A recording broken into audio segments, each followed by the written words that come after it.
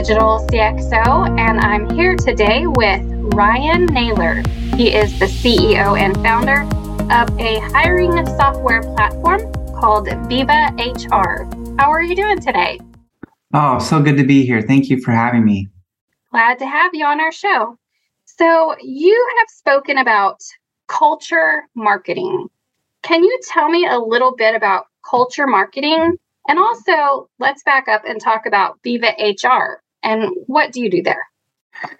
Yeah, I appreciate it, Amanda. So, VIVAHR is a platform that we started several years ago, really focused on hiring automation for small businesses. And along the way, we were doing a lot of tests and kind of analysis on what really drove the conversion rate.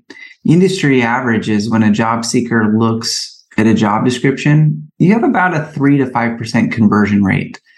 And in my mind, coming back from marketing world that I've been in digital marketing for the past 15 years. I think that one of the greatest ways to improve any business is just go back to look at your conversion rates and work with what you have now. And so we started analyzing the job seekers and what they were really engaging with. And it just, job descriptions, these text only, languages.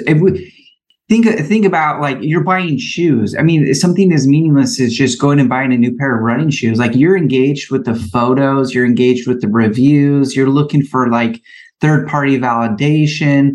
But for a job, think about how impactful that is into someone's life. And as employers, we're not really giving them more than some bullet points and roles and responsibilities. It just seems lazy. So we started testing some different ideas, and that's what culture marketing came to be. It's a process, it's a framework in which you tell a story as part of your hiring experience that's driven based on not just functions of the job, but the social and emotional components of the job to really drive a full 360 view of what it would be like to work there. So in this day and age, I imagine that's really important because more and more companies are going either fully remote or hybrid, especially after the pandemic. And I think once we went that direction, there's no going back. It's just plowing forward, and we're in a huge age of digital transformation. So how can companies attract the right employees with the right skill set? And then how do they retain those employees, especially in this day and age of remote and hybrid work? Yeah, I mean, attracting the right employee is, that's the golden goose right there. That's what everybody wants to figure out, because not only is the labor market tight, but you just don't have a lot of movement right now. It feels like a very stale labor market. So a couple of different ways to attract the right people. First is you got to know your audience. Just like any good marketing campaign, when you're recruiting, you got to know your audience. If you're hiring for truck drivers, you got to know a lot of them are on the road and they're probably in their free time jumping into social media and checking on stuff. They're probably listening to like satellite radio. And so you got to get in front of them in those avenues and in those channels. And so what I like people to do is put themselves in the shoes of the job seeker. Just start searching like I need to hire for a dental hygienist. Great. Put yourself in those shoes. Go look for a new dental hygienist position and see what you come across. And a lot of people start with Google. And they're shocked that the top rankings is not Indeed, it's not ZipRecruiter, it's not LinkedIn. It's actually Google's new job board. It's Google for Jobs. And you're starting to see when you use a mobile device, that takes up a lot of digital real estate. And so being aware of that and then asking the question, how do we get our jobs in front of these folks inside the Google for Jobs platform? So first and foremost, for awareness, put yourself in their shoes. Start searching the way they would search. Use the phrases or keywords that they would search, and then find a way to get there. Find a way to shortcut that. I think it's easy to fall in love with the brands we see commercials of over and over again about where to post our jobs. But if that's not where candidates are landing, then you shouldn't spend the money there. So that's kind of the first thing. And then I would speak their language, right? As a job seeker, what do you care about? Do you really care about all the bullet points of the roles and responsibilities, or do you care about a purpose-based business? And that's going to change industry to industry, job to job. And so finding that core audience, what do they really care about? Tell the story, get in front of them, and then tell the right story that's going to make them get excited about you. And I think that's where that culture marketing comes in, is being overly transparent, talking about the mission, the purpose, not what you're going to do for me, but what we can accomplish together. Is if you're putting your arm around them, saying, here's what we can accomplish. Here's the vision. 3 to 5 years down the road, here's what you can expect to have in your life. That's the dynamic that's changing. Is it's not just, who can write the prettiest opening paragraph in a job description. It's really telling a story.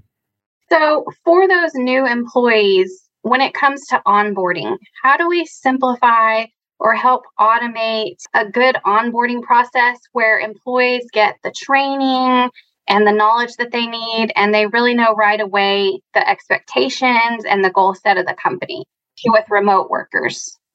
Yeah, I mean, this is a topic that's it's going to vary greatly by position and industry. But I would say just having a basic 1-year framework can really transform the experience for the employee. So for example, rather than starting on what does the first 2 weeks look like, let's talk about what we want them to accomplish in their first year of employment. What is the knowledge that they have? What are some of the KPIs or leading indicators that identify success at this role? And then you start working backwards and say, okay, what actions or what tools or what knowledge base do they need to have to be able to accomplish that? And then we'll break it down by quarter. And then we're going to look at the first 90 days. If we want them to accomplish X by day 90, what does Y and Z look like as far as tasks and actions? And then start building your training around that. I think it's really easy to get quickly into the nuts and bolts and just overload a candidate with everything under the sun in their first 2 weeks of onboarding. And that becomes overwhelming. And you see the highest ratio of attrition always happens in the first 30 days. If somebody sticks out greater than 30 days, the chance of them quitting in their first year greatly reduce. So it's all driven by onboarding and with that experience. So my big thing is I love reading books about OKRs and KPIs and the EOS frameworks and some of these, how businesses implement different operating systems inside their business. And one of my favorite things is looking back at kind of what Facebook's early days were doing when they were onboarding new developers. Is their goal was to get a developer to be able to push a line of code up into Facebook's ecosystem within the first 24 hours of them working, to get them excited, like, hey, I contributed something. I was part of the team that did something meaningful. And you're starting to see a lot of companies implement that process. So when you think of onboarding, think about what can we do to get them to feel a sense of like, I contributed something meaningful in my first 24 hours, my first week, to be part of this company. And I think that just shifts that dialogue a little bit. Start wider, start at the year mark, and then break it down quarterly and really get into contribution right now. And let's really kind of hold hand to hand through that first week at least. Mm-hmm. Yeah, I think it's so important now more than ever because, there's a lot of terms being thrown around, and maybe you can speak to it, but I see more and more about quiet quitting and even kind of similar but opposite of that, overworking, where they just work like 10 different jobs at once and they're really not doing a good job at any of them. That's hard for companies when they're hiring more and more remote and hybrid positions. How do they field for their employees? How can they track if they're really doing a good job or know when this employee isn't going to work out? And also just retain their interest and keep them more involved where they're less likely to just shut down and go into one of those modes, because it's all about the employees these days, employee happiness, and they seem to hold the power. So how do we work with this issue today? Well, I think employee happiness is not just like freedom to do whatever you want when you want to do it. And if you really start looking at some of the data that's coming out of like Deloitte and some of these really great research groups, you understand that job seekers, what they really want is they want the ability to grow within an organization. That's one of the number one deciding factors when deciding to accept a new role, is growth within the company and work-life balance. So with that, I would say setting up during the interview process, alignment expectations of what meaningful work looks like. And here's how we check on that. Here's our KPIs, and we have a scorecard. And here's the different things that we measure success on. And we're going to check in with you daily. We're not going to micromanage you every hour and make you check in. And some companies do that, and that's fine. But here's what we're going to do. And these are our KPIs. And then we're going to work together to make sure you can accomplish those KPIs as easily and as efficiently as possible. Let them know that those KPIs are everything. And you'll know if they're doing the quiet quitting pretty quickly, if those KPIs are met or not. You use scorecards to be the bad guy. You use love, support, and training and encouragement on everything else. And you'll quickly find that if you're adding the support language, you're doing the check-in calls and you're just doing that follow-up with that leadership style of, I'm here to help you achieve those KPIs. And then you start to notice, oh, they didn't even get 80% to goal. Oh, they got 50% or 30% to goal. There's your red flag.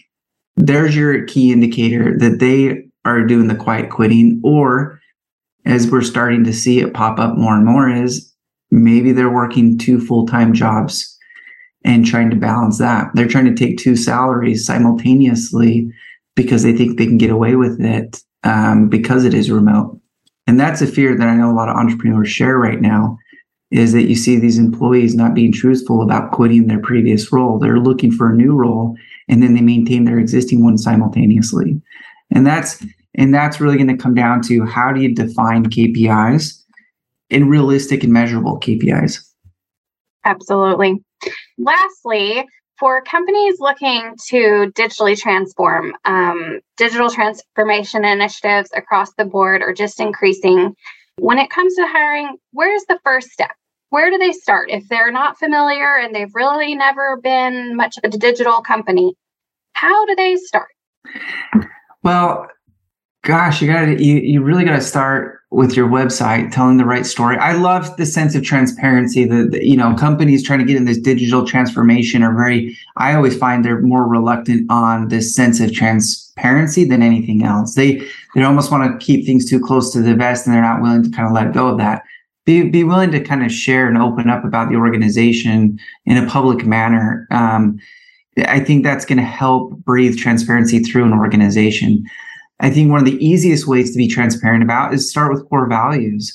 What do those mean? Here's examples of them. Document it, share it, showcase it, and you're going to see a lot of buy-in within the team to want to publicize their contribution to the core values of the organization. And I'm not talking about like, we live with integrity and then we just end there. What does that really mean? Let's define it a little bit. Let's break that into maybe 3 subcategories and use examples and drop in some photos and some videos of us demonstrating integrity within a community.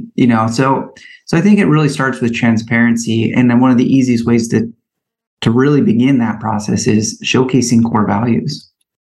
Well, I want to thank you so much, Ryan, for coming on today and sharing your insights about culture marketing and how we can help companies with their hiring initiatives and retaining their employees afterwards. Awesome. Thank you so much for having me. Thank you.